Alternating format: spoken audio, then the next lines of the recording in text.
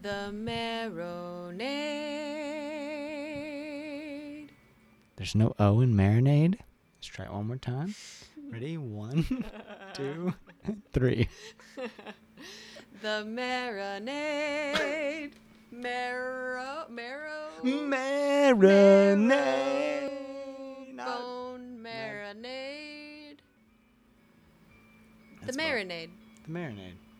With Jason Earle.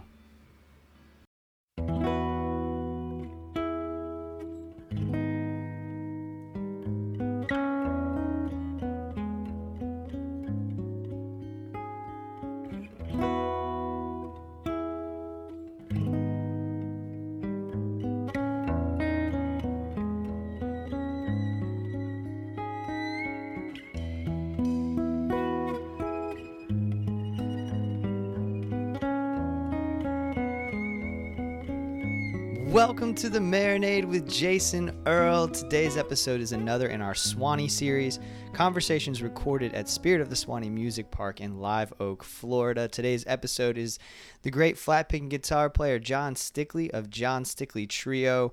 I'm so excited to have John on the show. My father and I attend Swanee Spring Reunion and Swanee Roots Revival, the old Spring Fest and Mag Fest every year. And it's become kind of our big bonding thing twice a year.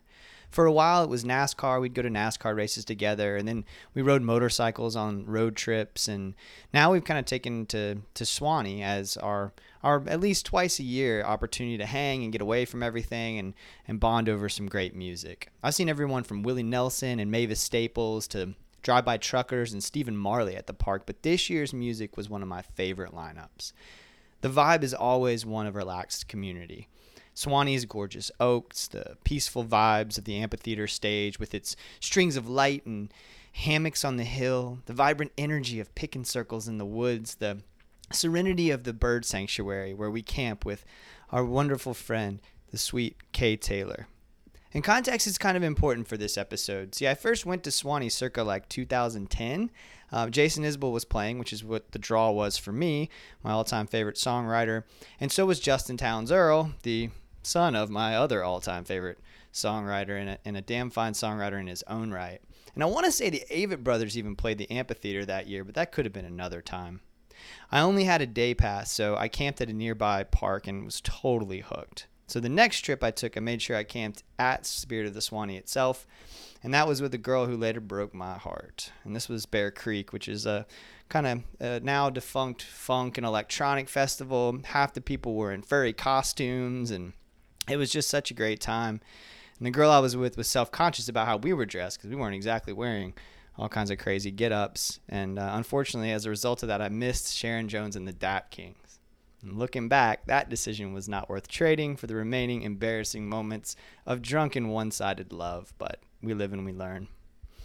Then my dad and I started going. We started going to MagFest and Springfest, Magnolia Fest and Springfest every year. And I'd begun to write about music, reviewing shows, interviewing people, writing short stories about music. I'd been to Swanee a few times and it began to develop a community at the park. It started to really feel kind of like a home away from home. And the Swanee Roots festivals tend to invite several of the same artists back each year. Verlin Thompson from episode 2 is one such artist, and so is our guest on this episode. I first learned of John Stickley through his incredible publicist, Erin Scholes, who is just a wonderful individual and great at her job. And she gave me my first big breaks in music journalism, and so I tend to pay attention when she recommends someone, and I'm really glad I did on John. John Stickley Trio is John Stickley on flat-picking guitar, Lindsey Pruitt on fiddle, and Hunter Deacon on drums. When I first saw John Stickley Trio play in the spring of 2016, I wrote, quote, "It's bluegrass, but don't expect Bill Monroe. It's jazz, but it ain't Grant Green. It's rock, it's punk, it's hip-hop. John Stickley's paradigm shift is a paella with just the right amount of each ingredient, resulting in a nourishing dish for body and soul. It's as if Bela Fleck picked up a guitar and started digesting a ton of Dr. Dre and punk music.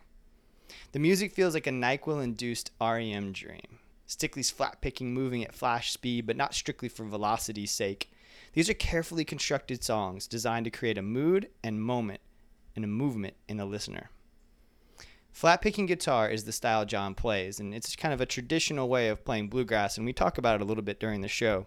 I'm really ill-equipped to try and explain in more detail than that, but my best advice for further context is to find our playlist for this episode on Spotify and listen to John Stickley Trio's music, as well as a sampling of the music John mentions during the conversation. Ladies and gentlemen, I'm thrilled to bring you John Stickley.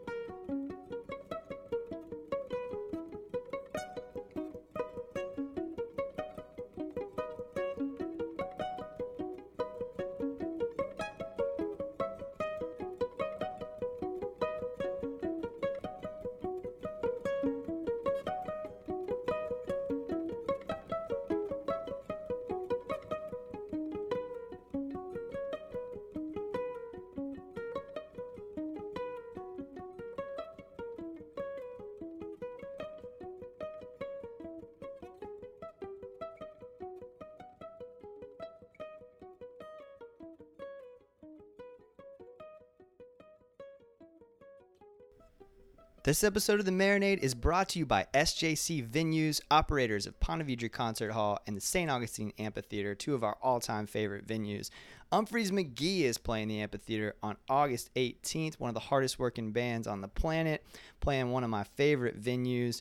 Book a campsite at Anastasia State Park. Make the trip. Those guys are fantastic live. Also, Amanda Shires and Corey Brandon are playing Ponte Vedra Concert Hall. That's not part of the promo. I'm just stoked to see them on April 13th. I'll definitely be there. SJC Venues, two of our all-time favorites, Ponte Vedra Concert Hall and the St. Augustine Amphitheater.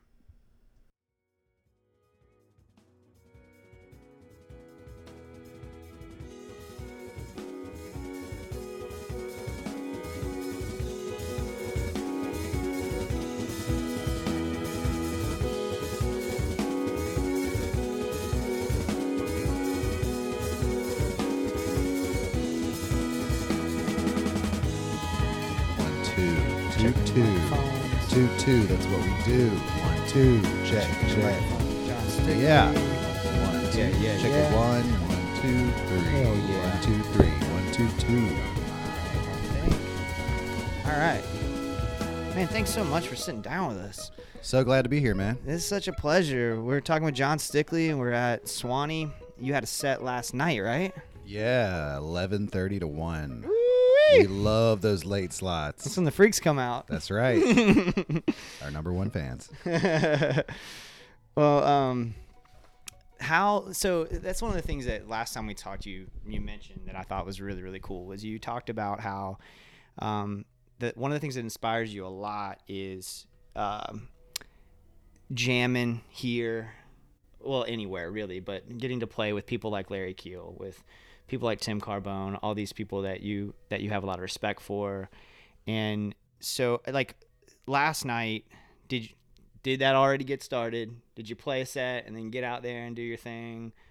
Well, last night was a little different. We did the drive yesterday down from Asheville. So, that takes, I was really gunning it. I think we were down here in like 7 flat after the Walmart stop. Damn. And so I was cruising, but because I was cruising so hard, I was a little frazzled after the drive, honestly. I had a hard time kind of easing into the festival vibe. Yeah. Hey. Hi. We just started. Hey. Hi. What the fuck Hey. is going on? Oh, this is a family show. I'm just kidding. Yeah, it's okay. It's all good. I think you can edit this, right? I can. It depends on how good it is. You guys mind if you end up on the show? The Bruce one ended up being someone interrupted and Bruce started saying like something. Like, oh yeah, it's over there. It was like a restaurant. Yeah, this guy, like, it was a really cool moment. So this guy comes over and tells Bruce that someone has invited him to his restaurant in town. And this guy was, like, so excited to meet Bruce and tell him this. And Bruce was so gracious, as you would expect, But it was a cool moment. I was like, I can't edit that out. That's, like, shows you who this guy is, Well, and especially because, like, just knowing him, it's like he's like, oh, yeah, blah, blah, blah, blah, blah. Yeah. Yeah, Yeah. this is cool. I mean, that who just came in, that was one of our good musical friends and heroes, Melody Walker of Front Country. That's awesome. She's badass. I think she might have even been at my house last night. They played Asheville. Oh, yeah, that's Yeah. right. So connections. Their debut appearance at Swanee. Oh, Oh, no yes. Showed them some fun tonight. Yeah. Oh, dope. All throughout the day, but They're a perfect fit for this spot. And they're gonna have so much fun and fit in like a glove. That's awesome. When are they playing today? All right. Well, we don't have to look at it now, I guess. We can look at it later, but All right. cool. Carry on. Yeah. Cool. All right. So you got in late, so maybe not as much of a. Yeah. So anyway, had to kind of get in the zone and just stumbled actually into this room and kind of had a nice little bit of downtime and then hearing Billy Strings, of course. Oh my God. Kind of got me excited a Yeah. little bit and kind of also motivated me to go ahead and get my shit together. Yeah. And, Well, he played Gasparilla Music Festival, like a 2:30 set. I didn't know anything about him. I walked into 2:30 it blind. a.m.? No, 2:30 p.m. PM, yeah. Middle of the day. I didn't my buzz hadn't kicked in yet. Yeah. I didn't know anything about what I was getting into. Holy shit. Yeah, he's a hero of mine and good friend and just a soul flat picking brother, man. We got some good ones here this weekend. Who all? So last time I asked you about like a dream jam session, and you had actually, funny, you had jammed with the exact people the night before. Yeah.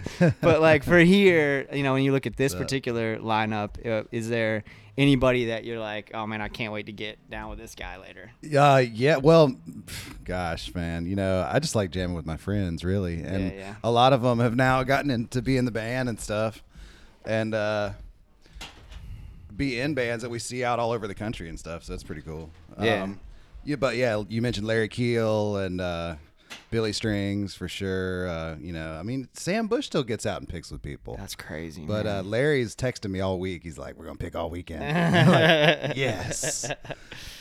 So yeah, man. I mean, and I think we might have talked about this last time. Though, is like Spirit of the Swanee is it's the place where it's where we always jam. We always pick all night and we do our sets, and it draws the music out of you, man. It's so perfect, and everyone's performances are always great because the scenery and the vibe and everything, and a lot of the music that has become part of my, I guess original style, you could say.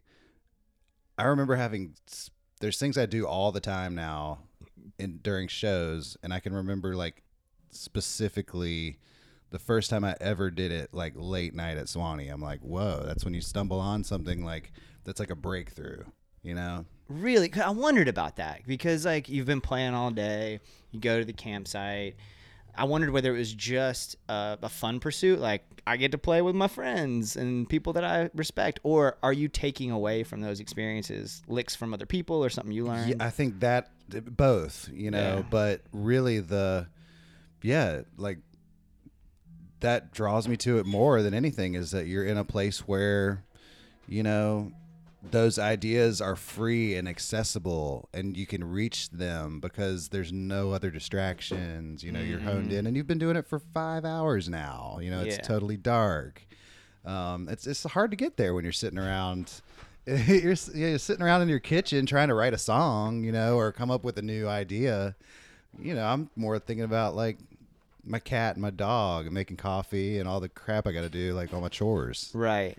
So. Is there another space? I mean, obviously Swanee is kind of especially geared for that, right? Like there's like that atmosphere, but is there some other place? Clearly it's not your kitchen, even though I swear you told me you wrote Rice Dream on your back porch or something. That was a breakfast table composition for sure. Yeah. So like, how often does it strike in those moments versus when you're at a place like this? It strikes wherever, I think, but it takes for me, it takes a moment of peace to be able to get my head right, and in the zone where I can access the ideas that I'm having, sometimes I feel like we're always having ideas constantly, but being able to remember them or turn it into something that's actually a real thing. I mean, for me, I gotta be kind of sometimes in a special place for that to work. Is that not necessarily sitting down and going to work? Is that like going to work whenever it comes, or are there moments that you carve out where you sit down and do the work? For me, there's moments of sitting down and doing the work because, like Melody Walker just like writes a song instantly in the van, just like writes it down on paper and has the tune in her head. Oh my god, that's so inaccurate. Me, I actually have to sit down and work really hard at it, and a lot of the time the work doesn't even work. I mean, I'll sit down, I'm like, okay, song, let's go, come on. But scrolling back through, I take little notes all the time, and on my phone of little ideas that just pop out when I'm pick up my guitar right the first thing of the day, and so I scroll back through those, try to turn them into songs and stuff. But like speaking into your phone or typing in the notes. Sometimes I'll sing into the audio recorder, but other times I'll just record a little. Yeah, I use audio notes, the little audio recorder thing, and I'll just record a little. Sometimes I'll record Lindsay at sound check, and she doesn't even know, or I'll record Hunter doing a beat. That I'm like, that's a cool beat. We have to write a song to that beat. Well, that's got to help a lot. Of songs like that. Writing in that, because I haven't seen Hunter yet, but I have seen Lindsay play. Yeah, I've seen Lindsay play so much, and like that, in those moments, you have to get inspired. She's just so fucking good. I would imagine that is going to, in that moment, create opportunities for you to really flesh out ideas. Totally. Yeah, a lot of inspiration comes from other musicians, for sure, from my bandmates and music I listen to too. I mean, someone could accuse me of ripping off a lot of stuff. Well, doesn't everybody? I could accuse myself of that. Dude, I mean? I realized recently, I was reading Larry Brown. I don't know if you ever read Larry Brown, but I realized I write short stories and things like that, and I realized everything I was writing sounded exactly like a cheap version of Larry Brown, and then I was like, I also gave myself permission to do that because I think he's so fucking good, and I went, all right, I sound like Larry Brown right now. Yeah, if I sound anywhere close to as good as Larry Brown sounds, I'm doing pretty damn good, right? Yeah, I mean, yeah, totally okay with it. Last time we talked, you were talking about a song you were writing that I guess would have ended up on the EP. But you were talking about how you were listening to a lot of Propaganda at the time, and it was right after one of the Paris attacks. I feel like there's been 400 of them since we last talked, but right. Unfortunately, but yeah, it's weird. You get numb, and of course, I mean, you try not to, but that one, like, I don't know, that Paris attack, dude, that was, I mean, they're all horrible, but that one for some reason just struck me really, like, slapped me across the face that day, man. I mean, that was crazy. It is interesting how some of that stuff hits you harder than others. What were you, so at that time, I would guess, I don't know what song that was, or if you remember what song that was, but what were you consuming leading up to the most recent record? That's a good question, man. Definitely still into the whole technical punk thing, more so than metal too. Like, I don't really like metal that much, but I like the technical tight punk and stuff like that, like NoFX. And so I'll still listen to that a lot. I've been listening to a lot of Tony Rice, of course. Right. Still, Grisman, man, it's like listening to. We've had the New Fruition album on in our kitchen nonstop. I don't know if you know those guys. I do know those guys, and they're wonderful. Dude, that's one where it goes around on repeat, and I'm like, yes, it's at the beginning again. Anastasia, when in St. Augustine, when you played. Mm-hmm. Yeah, they were there. I was there covering that. So anyway, I mean, it takes me so long to come up with material for an album that the album wasn't necessarily inspired that much by what I was listening to leading up to doing the album. I mean, it took me forever to get those songs together. So that was like 2 years of listening to all sorts of crap. But right now I just listen to podcasts mainly. Interesting. I just had a conversation with a musician 2 nights ago, how he was saying he doesn't listen to a lot of music right now. He's just listening to podcasts. Yeah. It's weird, man. I mean, and I just get one I like and I just listen to everything they've done. Yeah. Starting from the very beginning. So it's like, like we were talking about, you get to hear the evolution and then you go back and listen to an early one and hear how bad they were, It's, So I'm on a huge like true crime, like I was saying, everyone listened to Serial and now we all like love true crime. So Yeah. I've gone through like Case File and it's Australian. It's so good. Case. Your accent, you mean? This is he's Australian. Case File. And there's actually a fake one that came out recently. Each episode's like 10 minutes and it's a parody. It's like a fake true crime podcast. It's amazing. It is amazing. It's very and like they'll always like tell you like the worst thing that just happened in the world, and he's like, "Let me tell you about our sponsor, Blue Apron. For just $10 per person per meal, you can get fresh, pre-portioned." If you're if you're sorry. listening, Blue Apron, I don't want to upset the your other Marinade with sponsor. Jason Earle. I know your other sponsors though; they'll probably get upset that Let's get a bidding war going on. Me undies. What you got, Me Casper? undies are so comfortable. Where you at, Casper Mattresses? I need another pair of me undies. I've been to this festival for too long. I haven't tried me undies. I did. Do you do them? I have not, no, but they're cute. I mean, Is that like Savage Love that you get the MeUndies from? no, that's extreme restraints. I did fall for the Casper mattress, and it's fucking good. I was curious, man. Yeah, You like it? Yeah, it shows up in like You didn't send it back after 100 days? no, it shows up in Wow. like 3 days in a box. Case File. I think like if we just keep mentioning potential lucrative sponsors, then eventually the bots will pick it up and we'll both be super rich. and Cool. famous. All right, johnstickley.com. Mm-hmm. Yep. Songs on the set. It's Mhm. like their best subject. Yep. I actually did busted out the Blue Apron ad out of nowhere at a show one time. No way. And the people that loved it. Yeah. Most of the people it was just blankness. Yeah, well, Blankness. if you don't listen to There a was fuck like- ton of podcasts, that would not hit. There was 4 people out there that were dying though. Yeah, that's great, man. Now I've completely lost my train of questioning. Oh, we were talking about like what listening to technical punk and the thing, and then Tony Rice constantly comes up every time you're talking about influences. Who are the sort of canonical, like, if you're a flat picking guitar player, you gotta listen to these guys or these gals. Like, who are the people that you feel like you keep going back to, keep mining for whatever you can still mine? There's all the standards, man. I mean, all the newer, there's generations of them kind of, but kind of started with like Doc Watson, Clarence White.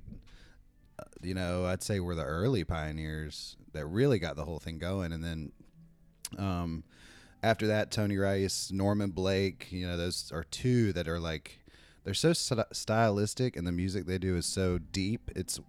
Those are artists for me that you can like listen to over and over again forever and get something new every time. I mean, that's how I feel about Tony Rice, Norman Blake. Mm-hmm. And then the newer guys too, like Tim Stafford, Brian Sutton, Billy Strings. I mean, Larry Keel. But I think the cool, what makes me really like a guitar player is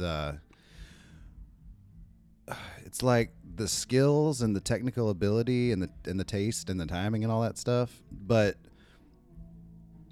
it has to be done over material that you like, that you just like personally.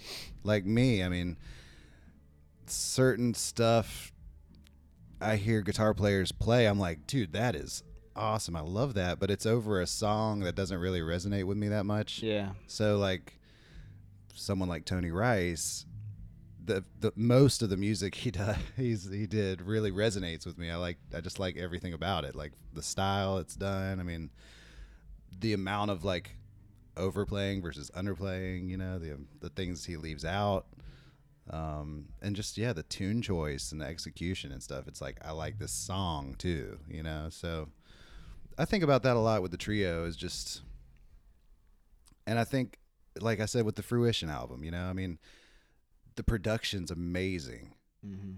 I've listened to a lot of other albums with production that's even better, but the songs don't resonate with me the same way. You know? But Interesting. that Fruition album could be done in someone's garage. I'd still want to listen to it on repeat. You know, I mean, because the songs are just, they stick with you. So So you have all those influences, kind of following that train of thought. You have all those different influences, and of course your music thankfully fits into no box at all, and that's part of what I think does resonate with people, is that they can hear a little bit of punk music in it, and they can hear a little bit of jazz, and they can hear a little bit of hip hop, and they can hear a little bit of bluegrass or whatever it is, and you can connect to that thing, right? So if I go to a John Stickley Trio show and I'm a jazz fan, I'm gonna hear a little bit of that. If I'm a hip hop fan, I'm gonna hear a little bit of that, you know, and I can connect to that. When you're putting together a collection of songs that may be influenced from different places, are you sort of aware of any themes in terms of genre, or is there some other method to that? You kind of got me thinking about a thought that I've had before. I don't know if I've ever really said, but like the trio is an expression of, okay, so bluegrass guitar playing is what got me serious about music, you know? Mm-hmm. If I had never stumbled across that, I wouldn't be a musician right now. You know, I'd be like a park ranger. That's what I went to school for. Mm-hmm. And so that drew me to everything that is now. And I played bluegrass guitar in a bluegrass band for a really long time, you know, once that took hold. And I think the trio is a little bit of an expression of all the things that I've missed about other music I've played in my life, and things I've always wanted to do during a bluegrass jam that you aren't really allowed to do because it's a strict kind of traditional format, you know? So you're like, man, I'd really like to just like rock out right now, but I can't because it's like the mandolin player's solo and you got to get real quiet for this part. So having this total control of the band, I mean, you're like, all right, we're going to do this part where I just like slam out power chords, you know, and you play a punk beat, but then we got to have Lindsay doing something real beautiful to kind of make it all okay. Because if we didn't have that, then it would just be butt rock. Yeah. Man, that's wild. You know, I think I can relate. I guess any creative type can relate to the idea of needing that freedom. But I can totally relate with when I think about the podcast. Like when I'm writing, you know, there are certain things I kind of have to be aware of. I have to be aware of getting the reader's attention in a certain way. I have to be aware of like making sure that I don't drone on and on and on. I need to make, you know, there's a lot of different things, technical things that I need to be worried about. With this, I feel so damn free. I feel like if I just want to throw in a little interlude right now in between, you know, us talking about this and us talking about whatever in the hell we're going to talk about in a second, I can throw in a little interlude. And that could be my buddy, you know, my buddy's band that I think is really fucking cool. And I can put that on there. And there's something really freeing about that.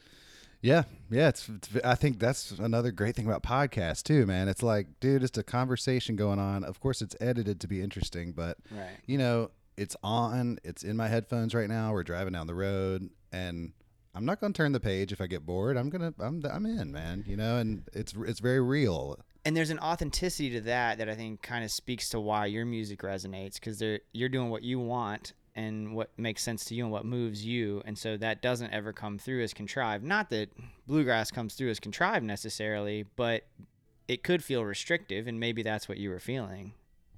Yeah, totally, man. You know, I mean, it's a format. Yeah. And that's what, it's a beautiful format. It's very important, and it's very cool that traditional musicians have kept it alive and, you know, as is, and people have worked within that format to do a lot of really cool shit. And I in my head, we're still in that format, like in a way, like we're still paying extremely close detail to our tuning and our timing and playing with drive and, you know, pushing ahead of the beat and, you know, following the same arc of a tune, really. You know, even though it sounds, people are like, dude, I don't know why you call it bluegrass at all, you know? And I'm like, dude, in my head, it's very bluegrass. Yeah. It's very bluegrass. I would to definitely me. call it bluegrass. Yeah. Yeah. But again, there are so many other influences that come through. But yeah, I'd definitely call it bluegrass. I mean, and like, can you speak a little bit to when you told me a little bit about how, like, when you made that decision to go away from vocals and just be instrumental, like was that the kind of leap that you were apprehensive about, or was that the kind of leap that you felt like, all right, this is what we need to do?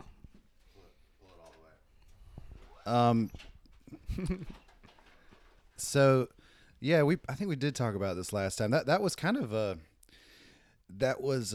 Dave King from the Bad Plus, the drummer. He came down to produce our first record that we really wanted to do, well. Yeah.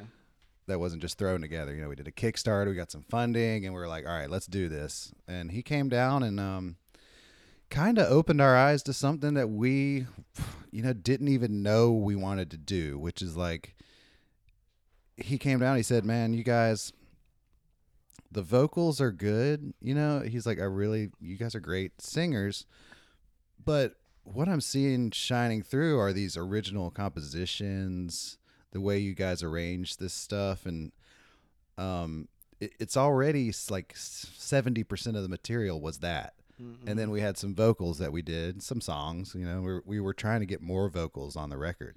So I asked him if he knew of any like covers we could do.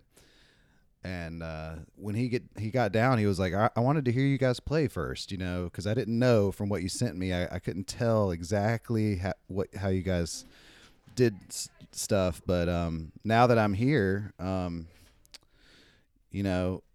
think you guys could really do something cool as an all-instrumental project. And we're like my wife's texting me from upstairs because, of course, she's listening in, and she's like, texting us, no, because we had so many people at festivals because we sang maybe 30%, so they would come up after the show and be like, I really wish you guys would sing more. And so we'd been hearing that over and over again, so we were trying to work more vocals in, and that was our goal with the album. But so we sat there and thought about it and talked about it with him, and it was almost like we started to see the vision, and our eyes were opening up, and we're like, you mean we can do that? And he was like, I make a really good living at it. And I was like, whoa. Yeah. So that's when we did it. And we went and just recorded an all instrumental record. We grabbed a couple older tunes and reworked them to fill in for the vocal stuff we were planning on doing. And it wasn't long before we came down to Swanee Spring Fest. It was our first festival of the season, and we did our first all instrumental set, and it was just magical. I never felt so right at a show ever. No one said anything about the fact that we didn't sing. Right. It just, it's like, why would you sing? Right. With that, if you're doing that, you don't need to sing. Yeah. So yeah, it was just crazy, weird, happenstance experience. And if we hadn't hired Dave to produce the record, we'd still be singing. That's wild. And we probably wouldn't have. There's a good chance we might not even be a band anymore. That's you know what I'm saying? wild, man. You really think so? I mean, I think the all instrumental thing was huge for us as far as standing out as an original project that people, turn their heads. Right. They're like, it just, I don't know. It's so us because it's what we love doing, man. We're pickers. Right. I like singing bluegrass songs all day long, but the original music we're composing, none of us are lyricists really, and that music just, we'd have to have someone like, Melody Walker from Front Country or Bjork or somebody really cool to sing over this shit. And it's like, it wasn't me or Lindsay. Right. And that's kind of what Dave told us. He's like, man, someone could really sing over this. Yeah. But, it's not me singing Sitting on Top of the World, like. Yeah. Oh, man. That's really cool. I'm so glad it worked out that way because there is nothing like what y'all do, and I love it. Like cool. For the folks listening, if you haven't seen them play and they'll come to your town, you have to do it. Like that set on the porch stage, I guess it may have been that very set that I first saw you. I don't remember, but I was taking photos. I was in the photo pit, and the energy was just the craziest thing I've ever seen. And there was this moment in Octopickin where Lindsay kind of messed up a little bit, but you can tell she did it intentionally, and she's like fucking with you a little bit, and you kind of fucked with her a little bit back. There's this wonderful interplay, this chemistry, that was so much fun, and it sounded so beautiful. Cool, man. And that's the stuff that started happening when we stopped having to think about singing. We could only focus on the instrumental side of things, and how can we make the show interesting? And that's something we're still doing all the time. It's like, man, all right, we got to do it. At this festival this weekend, we're doing 2 hour-and-a-half long sets, and then an hour-long set. Damn. So that's 4 hours of music? Yeah. All instrumental that we have to and a lot of people are going to see all 3 of those. Yep. So you can't do the exact same show. I mean, you got to switch it up. Right. So we're going to play every song that we play this weekend and try to make it each performance unique, with transitions and flow and all this stuff. And that's one of the blessings that came along with us switching to all instrumental, is we could really hone in on all that stuff. Yeah. And it's a blast. Well, I want to say that one you played, that was when Lost at Last was out, right? Yep. And then you play, I think that was all you had for the instrumental, right? Was that the first fully instrumental record you released? Actually, no. The first John Stickley Trio record, the record before that, was also all instrumental. Okay. But we weren't even really a band yet. It's kind of a thrown together record. We're happy with how it turned out, but it was early. So we had some tunes from that too. Okay. So that one, you played a lot though from that record. And then you closed with, I'm pretty sure you ended the set with Nirvana's Smell Like Teen Spirit. Well, we do a Smells Like Teen Spirit quote. Okay. All right. We don't play the whole song. We probably should. That'd be really cool. That would be so fucking cool. Also kind of a Bad Plus ripoff because they do that. And okay. It's awesome. But that was one of those things. It's like, dude, I get to wow, it's an original project and I'm in total control, and we can kick off a song with Smells Like Teen Spirit if we want. Yeah. That's great, man. Well, John, thank you so much for all your time. I'm looking forward to the remaining sets that you have. I'm going to catch every one of them for sure, and looking forward to seeing what you got. You too, Jason, man. It's always a pleasure. Yeah. Thank you. Cheers, man.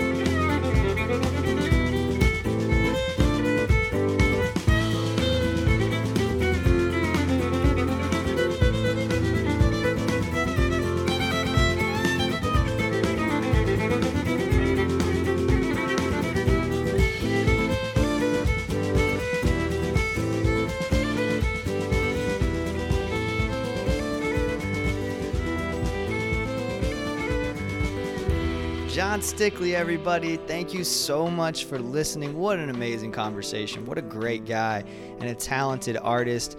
Thank you so much to my dad for everything that you have done for me over my entire life, and for continuing to share that community with me at Swanee. Thank you to Aaron for setting this up with John. Thank you to John. Thank you to Melody Walker and Front Country. You should check those guys out. Some of them are on our Spotify playlist. Some of their songs are on our Spotify playlist, so you can check that out. And I appreciate them sharing their space with us while we had that interview. Thank you to Kay Taylor, our good friend and Swanee sister, who is just so wonderful and brings such joy into the world. You can now listen to the Marinade with Jason Earle on Spotify. You might be doing that right now, and follow our playlists. I'm going to go back and try to create playlists for all of our past episodes. You can just search the Marinade with Jason Earle, episode 11, John Stickley, and it should pop up. Make sure that you email us with any things that you want to see. Thank you guys for being active on Twitter, at Marinade Podcast. We'll get a lot of good interactions from fans on Twitter, and I appreciate that. Our email is marinadepodcast@gmail.com. Instagram, marinade_podcast. Been getting a lot of feedback on my short stories, which I really appreciate. It's fun to do those. I base those on the artwork of my partner in life, Chris Osborne. You can follow her at Real Artistic, REEL Artistic, on all your social media. And so you can check out her work there. She's also the beautiful voice at the beginning of the show, doing the intro, juxtaposed with my ramblings. So thank you guys so much. We're on iTunes, we're on Google Play, we're on SoundCloud. If there's any other place where you consume podcasts that you'd like to see us, just let me know, and I'll do my best to get us on there as well. I think we got them pretty much covered, though. Thank you guys so much for everything. Thank you for continuing to listen. Thank you again to all the people that I mentioned before. Cheers, y'all.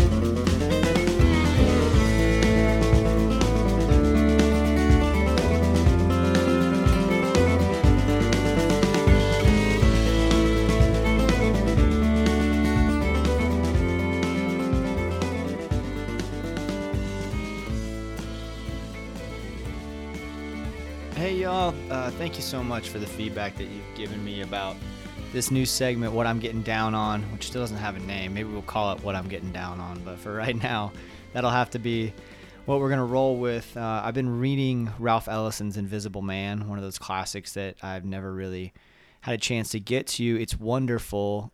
It's just a lot, it's just anytime you're talking about heavy concepts of race, and he writes in a way that's really visceral, and a lot of the things that happen in the book are kind of heavy to deal with. So it's taken me a little while. I've also been listening to the most recent couple of John Stickley records, and then also really going back and re-listening to Amanda Shire's entire catalog. If you're not familiar with Amanda, you probably are if you're listening to this show, but if you're not familiar with Amanda's music, I highly recommend that you go and check her out. She's amazing. So that's kind of what I've been getting down on recently. Thank you guys so much again for everything. Cheers.